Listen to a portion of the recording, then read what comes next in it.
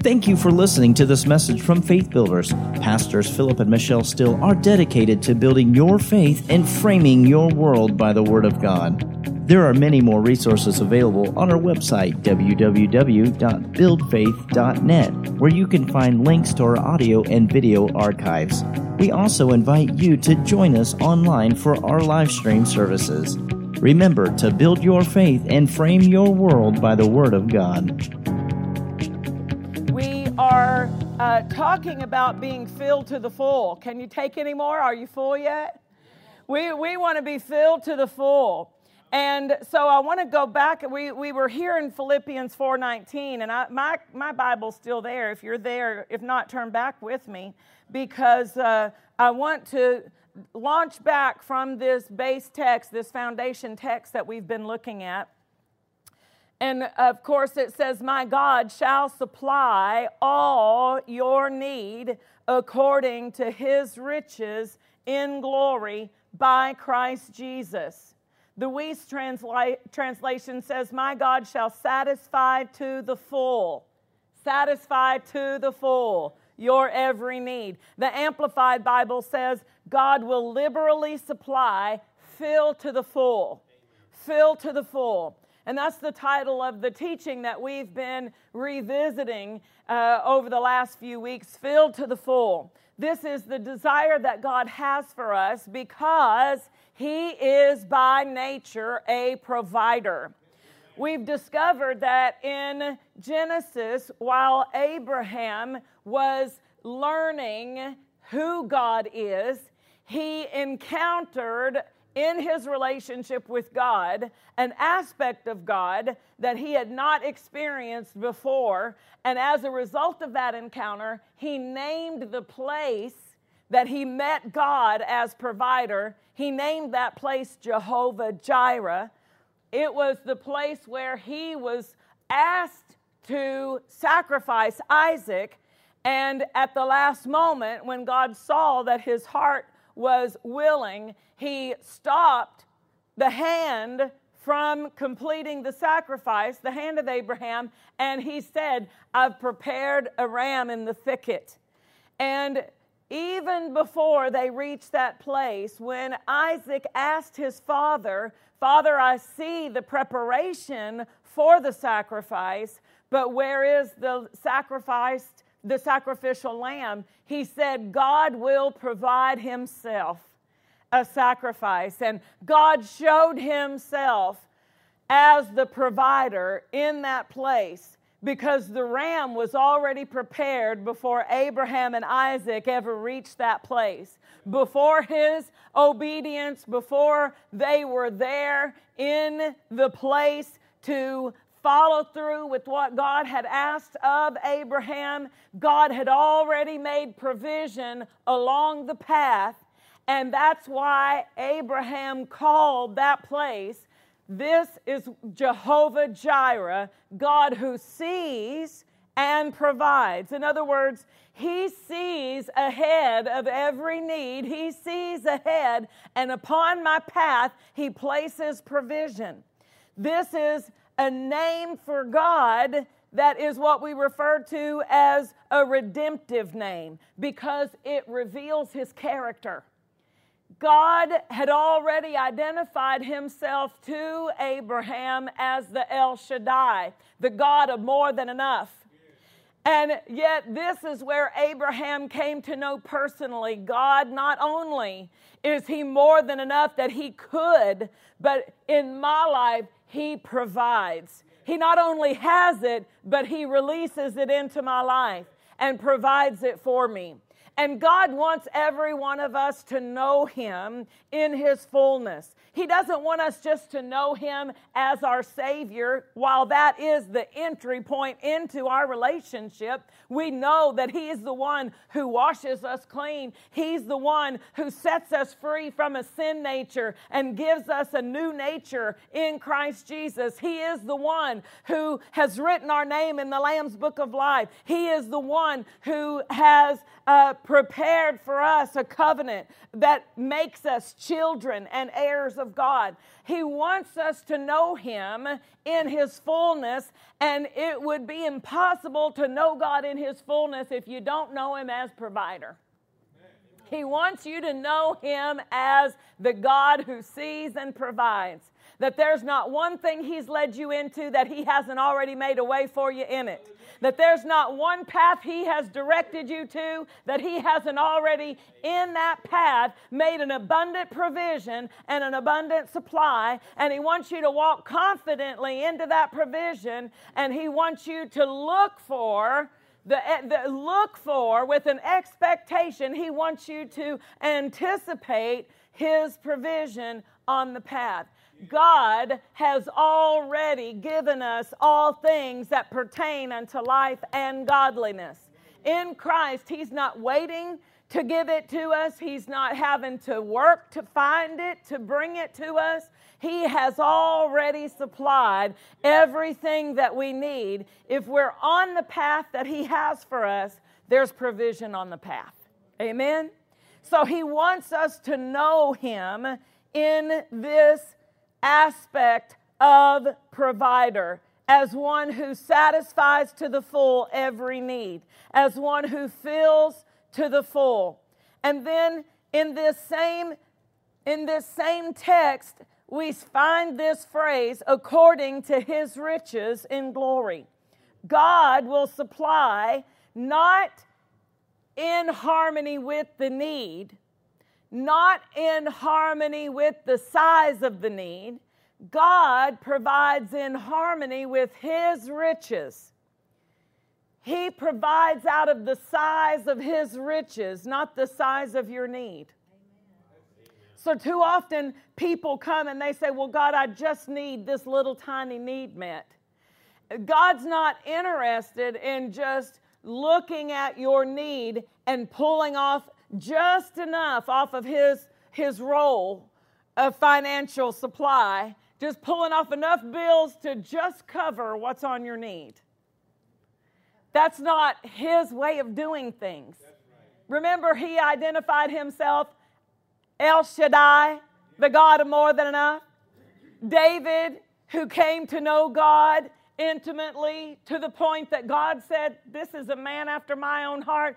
David came to realize God is one who causes my cup to run over. He never just fills my cup. He fills it to the full and crams it till it's overflowing. Amen? And so when we see this phrase, according to His riches and glory, in the original Greek language, it means according to His own, privately, alone. In other words, God is not pulling out of the general fund of the kingdom to meet your needs. God's pulling out of His own personal supply. He's pulling out of His pocket. He's not going to the general fund and pulling it out of the petty cash. He's pulling out of His own pocket and saying, according to my riches in glory, I'll meet your needs. Hallelujah. So we see that God is the source of our supply. He desires to be the source of our supply. He is not intimidated when we come to Him and lean on Him and depend on Him. This is not to say that everybody should quit their job and just sit at home and believe God to rain money and dollar bills out of heaven, because that's not God's way of doing. God blesses the work of our hands. Amen. He causes us to prosper in the things that we set our hand to. He wants us to be operating in His system. But He wants us to do it out of His wisdom. Amen? So He gives us a system of seed time and harvest. He gives us a system of the tithe. He gives us the system of seed time and harvest. He brings the blessing to our lives through Jesus Christ. The fullness of the blessing is available to us, and the blessing causes everything we put our hands to prosper. Amen?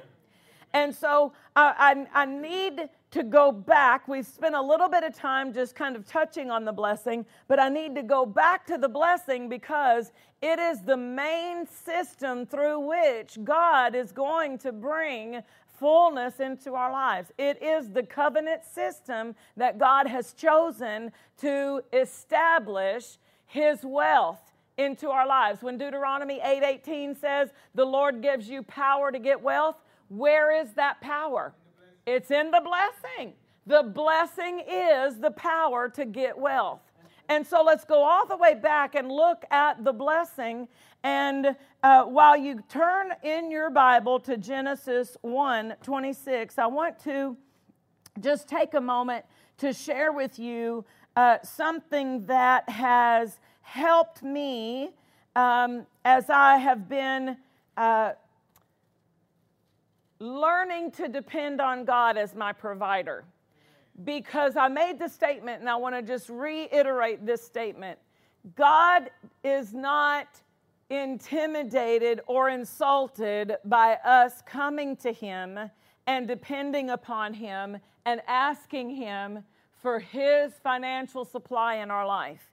And that was something that I had to overcome because I felt like, well, I don't want God to think I'm just coming to Him for money. He knows me better than that. He knows our heart. And as I said in the previous teaching, there is a safety. There is a safety mechanism on the blessing. If you're greedy, it won't work. Greed stops it from working, right? Because if the motive isn't right, if the motive isn't honoring God and serving God and covenant reasons, the reason of the covenant, if that's not the reason, it's not going to work. We're not going to really operate the word effectively anyway. So I had to overcome in my mind thinking, well, I don't want God just thinking I'm asking Him because I had so much need. We needed everything. Have you ever heard Pastor Steele tell about the car we were driving that had the floorboard eaten out right where the exhaust, which was broken, fed up into the floorboard of the car? And so by the time we got to church, everybody thought our kids were asleep in the back seat, but it was really the carbon monoxide coming up through the floorboard. And so in the summer, we could drive to church with the windows down. But when it got cold outside, although there was some heat coming up through that floorboard, it was still fuming. And so there were times that we needed everything. We needed God's help financially, and I had to overcome that feeling of, well, I don't want God to think I'm just asking Him to help me with money, because He wants me to ask Him. He would rather me come to Him than to go to the world's way of doing it. Amen. He would rather me look to Him and learn from Him and find out His plan. And I'm so glad that I did. But I'll tell you something that really helped me. And this is a prophetic word that came out. It was actually from November 10th of 2011. And he was talking about the great storehouse. And this is something that the Lord spoke through Kenneth Copeland. And he said, I have a great storehouse. Much more has been stored up in the storehouse of riches beyond your wildest dream, that I laid up for you before the foundation of the world. That blessed me. When God says that He has something stored up in the storehouse of riches beyond my wildest dream, and He laid it up for me before the foundation of the world. There's a supply for you that God supplied before you were even formed in your mother's womb. God had a supply for you. for your education, for your home, for your future. God has a supply for you. There's not one thing that you have in your heart as the destiny of God that God hasn't made a provision to pay for it. Amen? And he says this storehouse, he says much more is stored up there than what the church has ever called for. And then he said this, I've never held back on the church, says the Lord and the God of plenty. I've made it available to you. I put it in my word. I gave you a promise, and I stood behind it with the blood, the precious blood of your Savior. But there has been a backwardness in my people about laying hold of the things that I have provided for you. Say, oh me. Oh me. He said there's a backwardness in the people of God about laying hold of the things that God has already provided. Would you say that's true overall? I remember hearing Dr. Ed Dufresne make this statement. He said the Lord told him that 97% of the believers in the body of Christ were living below the blessing standard that he had for them. That according to what the Lord said to Dr. Dufresne, only 3% of believers in the body of Christ are accessing what God's provided. I still don't think I'm into all of what God has for me, but I'm on my way. I'm working on it. I've got an assignment. I'm on a mission. I'm looking for it. I'm calling for it. I'm speaking to it. I'm using my faith. I'm building my faith. I'm feeding my faith. I'm stretching myself because our buildings and our lands I'm out of the abundance of the good treasure I'm storing up in my heart. I'm bringing forth lands and buildings. Are you helping me? Out of the abundance of the treasure being stored up in your heart? Amen. Are you bringing forth some college things paid for? Are you bringing forth some new vehicles paid for? Out of the abundance. He says that there's a supply, but there's been a backwardness in people laying hold of the things that have already been provided. But then God said this, there is a people in the land. I think I see you here tonight. There is a people around the world. There is a people strong and mighty, growing much stronger and much mightier and more bold to lay hold and put their claim of faith on the things I have laid up for you. And it thrills me because it's been yours all the time. God says it thrills him for us to lay our claim of faith, to lay hold of these things which belong to us because it's been ours all along. Hallelujah. Hallelujah. And so because it is already in the provision, we need to become skilled in receiving from God's provision. We need to grow in our confidence that God is a provider. We need to grow in our confidence in how to work his systems of finances. We need to grow in our skill in diligence in sowing and reaping, and not just sowing, but sowing and reaping. That when we sow, we're releasing our faith. We're using our threshing instrument of the tongue to call in the seed that we've been. I'll tell you something. The Lord's been dealing with me about how righteous my grandparents were. Out of the people in my family that I knew, I know of my mother's mom and dad. They went to church and they tithed. And the Lord's been dealing with me to claim the harvest that's still left in their fields. Hallelujah. Hallelujah. Do you remember when Harry and Cheryl Salem were here and they were talking about the medical bills that had acquired when their daughter was fighting the brain tumor? And they said, we were trying to figure out how are we going to pay these medical bills. It was quite a big amount. And the Lord began to tell her to call for the harvest of her ancestors to come to her. And as she began to release her faith for the harvest of the people in her family that had already moved to heaven, but their harvest was still here, that God opened up supernaturally mineral rights in their life, mineral rights in some property that they had, and the finances came in for them to be able to pay that. Praise God. That was supernatural leading of the Holy Spirit, but he was teaching her something to lay hold of that was already stored up for her. It was already available. Amen? So let's talk about the blessing. Have you got it in Genesis chapter 1? Let's look at verse 26. God said, "Let us make man in our image, after our likeness, and let them have dominion over the fish of the sea, over the fowl of the air, and over the cattle, and over all the earth, and over every creeping thing that creeps upon the earth."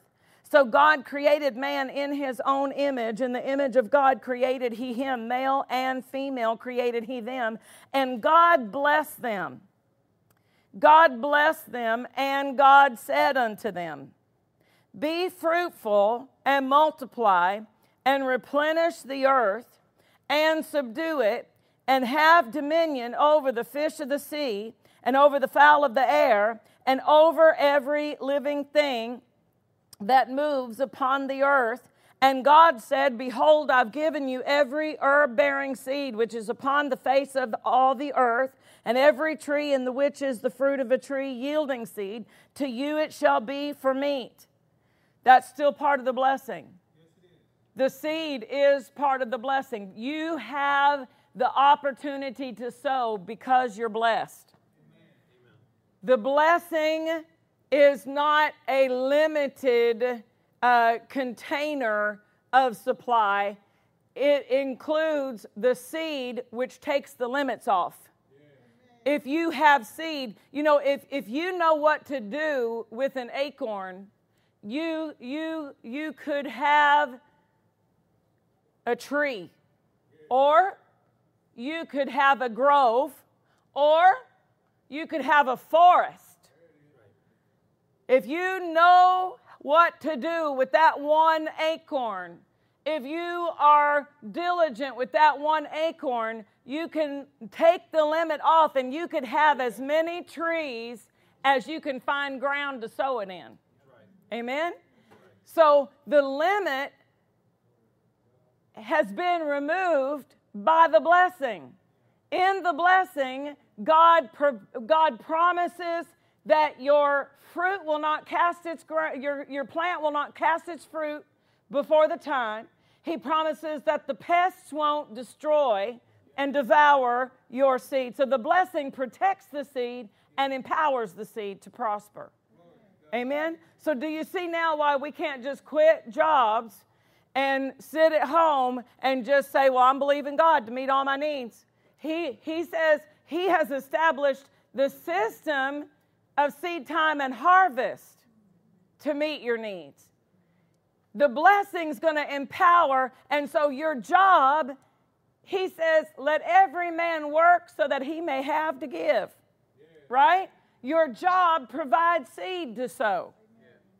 Yeah. It provides a seed bin for you to begin a distributing process into the work of God. Hallelujah. So God blessed them with these words, and these words contain the power of the blessing. Just the same way that words contain healing, God's words can contain healing. God's words can contain peace. God's words can contain salvation. Every word of God is full of power. The words of the blessing contain the blessing. And that's how God took this desire to bless his people and manifested it upon their life. That's how he applied it. Just like you might have sunscreen in some lotion. You take that lotion to apply the sunscreen, you've got to rub that lotion on to get the sunscreen onto the skin. Well, God had to take the words of the blessing and apply those words of the blessing to get the blessing upon the people. Amen? And so he spoke these words. He distributed the blessing with the words that he spoke, and the power to be blessed is in these words. So in Numbers chapter 6, God wrote a special prayer for the high priest to speak over his people. And it was the words of the blessing again. In Numbers 6:24, he said, "The Lord bless you and keep you. The Lord make his face shine upon you and be gracious unto you. The Lord lift up his countenance upon you and give you peace." Nothing missing, nothing broken. That's a condition of your life. "And they will put my name upon the children of Israel, and I will bless them." So he wanted the words of the blessing to continually be active, revolving and rotating throughout the lives of his people, working and manifesting increase, so that when you walk into your job, the blessing is just rotating. It's at work. It's active. It's operative in your life. And you walk into your job and you get favor. You get unprecedented favor. You get manifestations of favor. You get raises and bonuses, increase. You get opportunities. Amen? Wisdom comes to you. Understanding comes to you. Why? Because he wants that blessing to be constantly operative in your life. Amen? So, when Jesus redeemed us, he returned us to the fullness of the blessing. Galatians chapter 3, two different places in this one chapter that I want to look at. And the first one's in verse 13, Galatians 3:13. It says, "Christ has redeemed us from the curse of the law." Christ has redeemed. And that word redeemed means to purchase. It means the price has been paid. The purchase price has been paid. He has redeemed us from the curse of the law. The word redeemed, I believe this is the word agorizo in the Greek language, and it refers to the slave block, an auction block, where they auctioned off the slaves. And when Jesus purchased us, he paid the highest price to purchase us. He didn't negotiate and try to get a cheaper price, and he didn't see if he could talk them down and see if he could get them to lower the price. No, he walked in. He found out what the highest price was to be able to redeem you from the curse, and he said, "I'll pay it." Without hesitation, without any qualm about it, without any regret, Jesus laid down his life, and he purchased you. And that's the price that he paid so that you could be liberated from the curse. He paid this price of laying down his life so that the curse would not have any power to bring lack into your life. So that the curse would have no legal authority to bring tight spaces financially into your life. Devouring, stealing from you. He redeemed us from the curse. He redeemed us from the curse. How did he do it? Being made a curse for us. God wanted you and I blessed so much to the point that he sent Jesus to receive the curse that we deserved. The curse that was operative in our life, Jesus took it. That's why we can resist it. Now, let me tell you about the curse. It is a trespasser. And if you don't raise up a resistance, it will trespass. It will trespass even though you're blood-bought. It will trespass even though you are God's own child. It will try to trespass unless you say, no, no, no. No lack in my finances. No curse in my house. Only the blessing on this car. Only the blessing on this equipment. Only the blessing in this family. You're going to have to verbally authorize the blessing and resist the curse. If you see the curse start to trespass, pull out your deputy badge in the name of Jesus, and you go speak to it and explain, you're leaving now.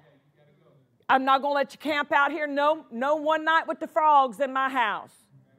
You remember what Pharaoh said? When do you want me to get rid of the frogs? And Pharaoh said, tomorrow. So he spent one more night with the frogs. No, I'm not going to have one night of the curse hanging out in my finances. Amen? Amen? Right. But we've got to resist it, and you can't resist it if you don't know that you've been redeemed from the curse. So you've got to allow this verse to make a delineation in your life that because of this verse, Christ was made a curse for me. That marks the line in the sand. That draws that line. That delineates between where my life starts. The curse is not allowed on my property. Amen? Amen? He has redeemed me, being made a curse for me. Verse 14, that, or so that the blessing of Abraham might come on the Gentiles through Jesus Christ. He became a curse, redeeming me from the curse, so that the blessing of Abraham could come on me, could operate in my life. Isn't that how it says in Deuteronomy that the blessing will come on you and overtake you? That's how the blessing moves. It comes on you and overtakes you. It falls on your life. It begins to saturate showers of blessings. Showers of blessings. God says, I'll cause to come down for you showers of blessings. Thick downpours. Not a little soft rain. No, and we're not talking about rain. He didn't say showers of rain. He said, I will cause to come down for you showers of blessing. Amen. Coming on you. Coming on you. I'm building your faith. Y'all are going to walk in. Y'all are going to walk into your offices. And you're going to walk into your places of employment. You're going to walk into your house, and you're going to have a whole new expectation. You're going to sense the blessing falling on you. You're going to sense the favor of God opening doors and moving situations and causing people who've never even noticed you before, never even noticed your skill, never even noticed your diligence, but all of a sudden they're going to say, there's just something about you. It's the favor of God.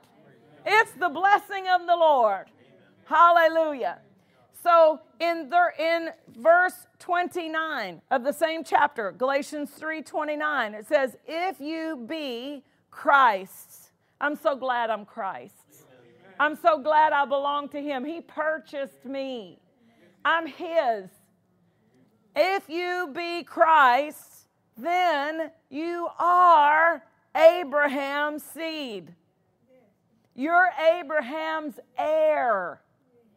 You have an inheritance. Even if you were never privileged to have a natural inheritance of any value or worth given to you when loved ones before you moved on, if they weren't able to leave you anything, you haven't been left out. You haven't been left out.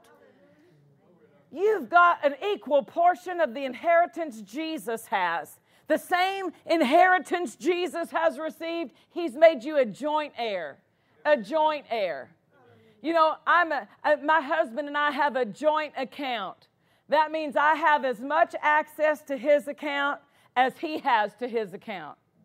I have as much access to what's in that account as he has to what's in that account. It's joint. A joint heir means that you have an equal portion. Equal portion. That's the love of God. That's the blessing of God. And He said, if you be Christ, then you are Abraham's seed and heirs according to the promise. What is the promise? Well, Hebrews 6 tells us what the promise is. And not only does it identify the promise for us, but it tells us that we need to take this as a matter of importance in our life. Look at the instruction we see here in verse 11. And we desire that every one of you do show the same diligence to the full assurance of hope unto the end. Diligence about what? That every one of us would show diligence about what? What does God instruct us to be diligent about? He said that you be not slothful, but followers of them who through faith and patience inherit the promises. He wants us to be diligent, not slothful. And the word slothful means slow to respond or negligent. He doesn't want us to say, well, Lord, if I could just have a little cabin on the corner of Glory Land. Lord, if I could just have enough to barely make it through. Lord, if I could just have this. That's not being diligent and a follower of them who through faith and patience inherit the promise. He wants you to come to the table saying, Father, I'm going to receive everything you've made available. I'm going to make full use of every talent that you have placed within my provision. When I say talent, I'm not talking about skill or natural talent. I'm referring to the man who was given a talent and hid it in the dirt. He was given something to put into the kingdom and work the kingdom system with, but he did not put it into the kingdom system. Instead, he hid it, and it never flowed in the kingdom. God has made you an heir. He has given you promises, not for us to dig a hole and hide the promises in the dirt and say, I'm just concerned about what's here on my corner of need.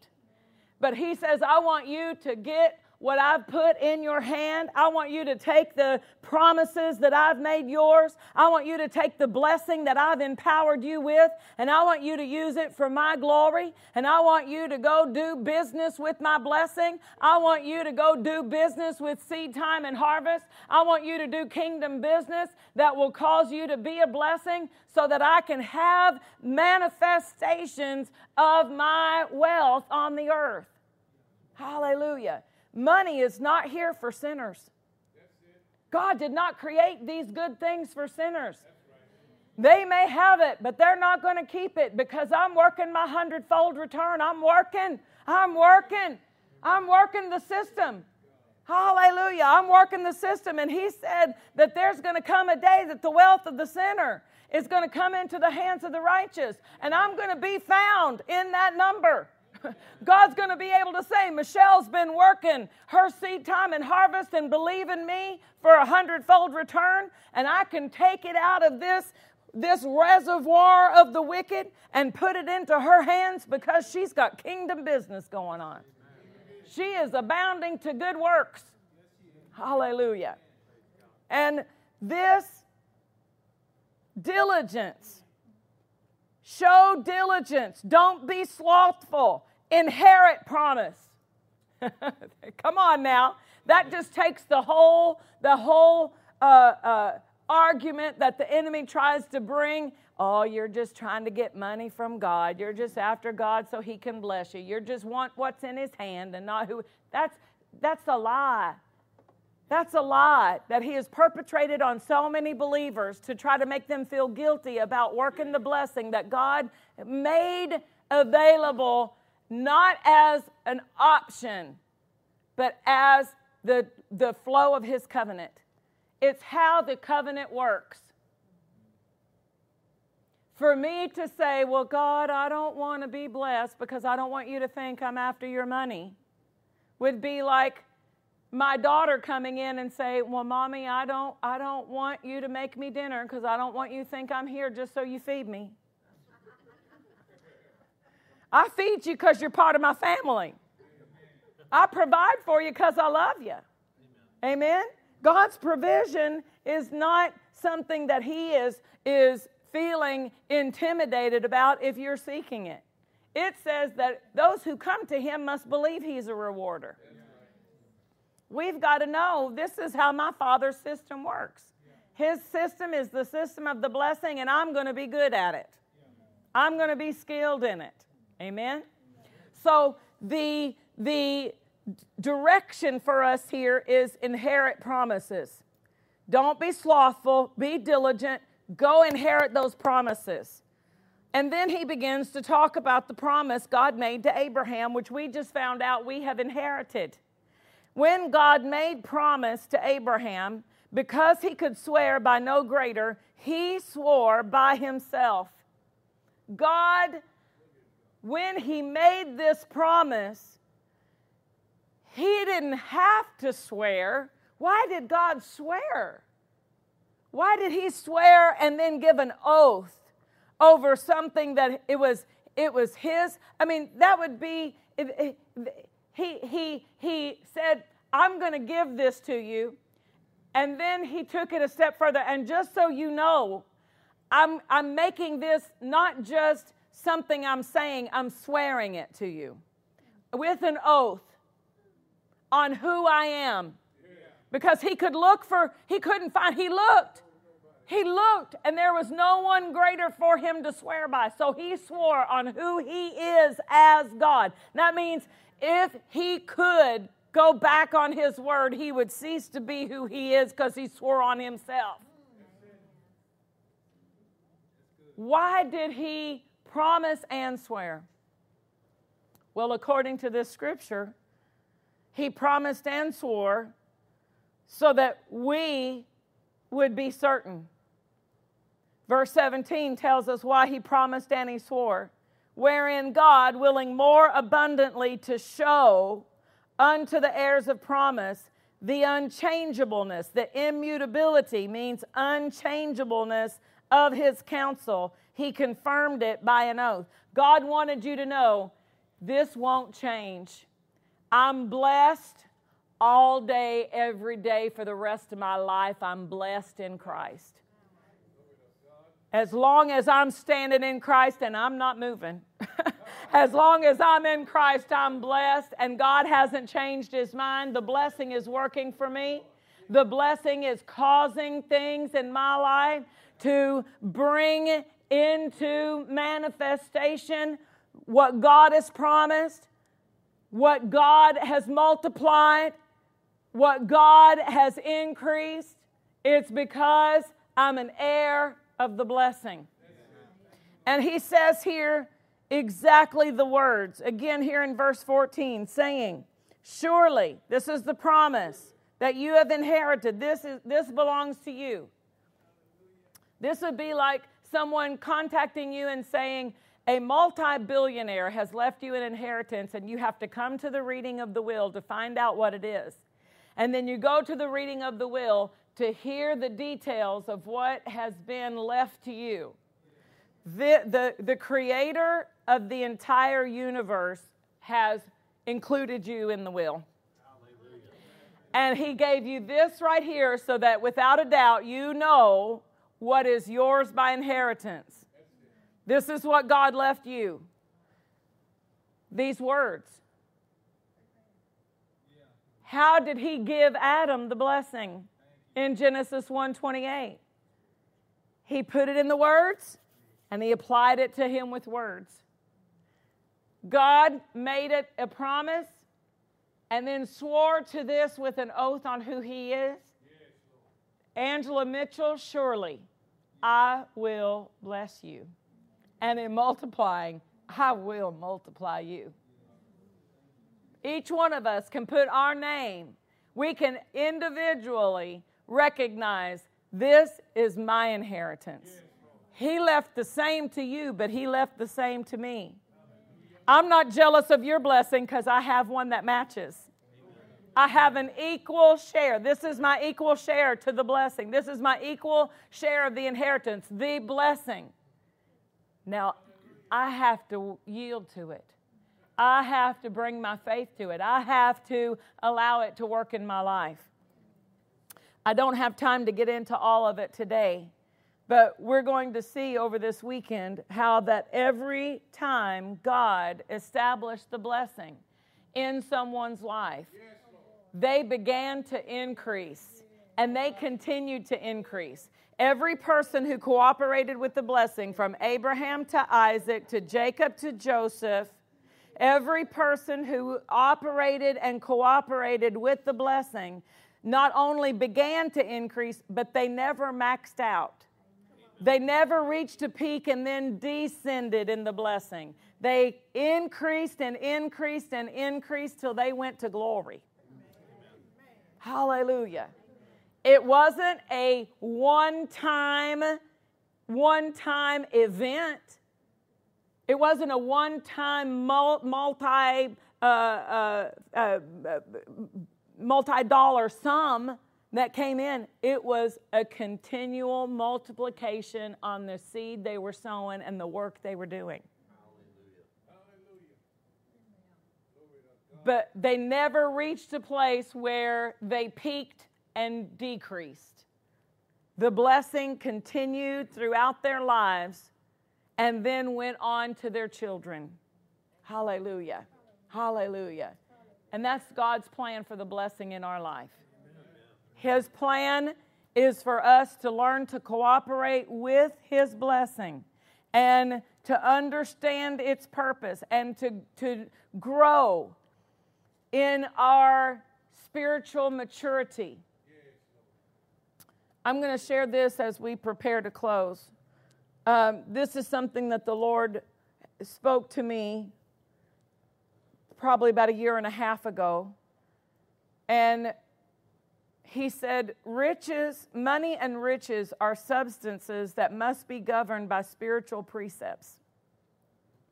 And then He gave examples: the fear of the Lord, spiritual disciplines. They must be governed. Money and riches are substances that must be governed by spiritual precepts. So a lot of times when people are first born again and they're not operating in love, they're not walking in love, haven't developed their love walk yet, they're still walking in the flesh more than they're walking in the spirit, and the finances aren't as stable in their life because they don't have the spiritual precepts operating the blessing and operating the increase.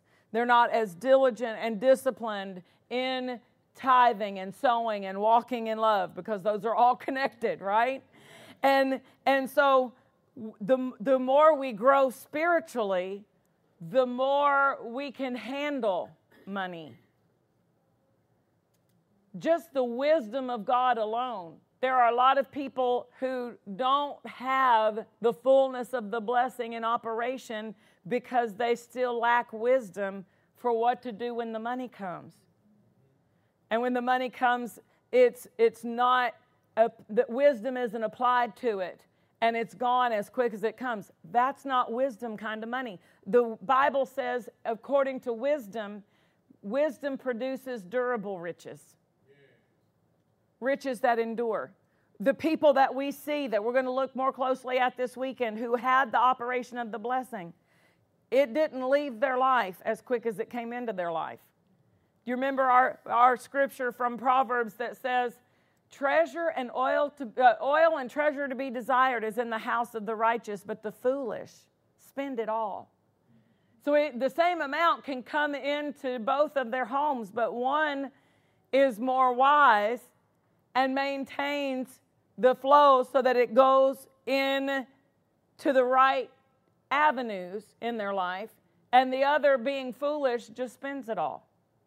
So he said, money and riches are substances that must be governed by spiritual precepts, such as the fear of the Lord or spiritual disciplines, because these disciplines protect us from any dangers that riches could lead us into.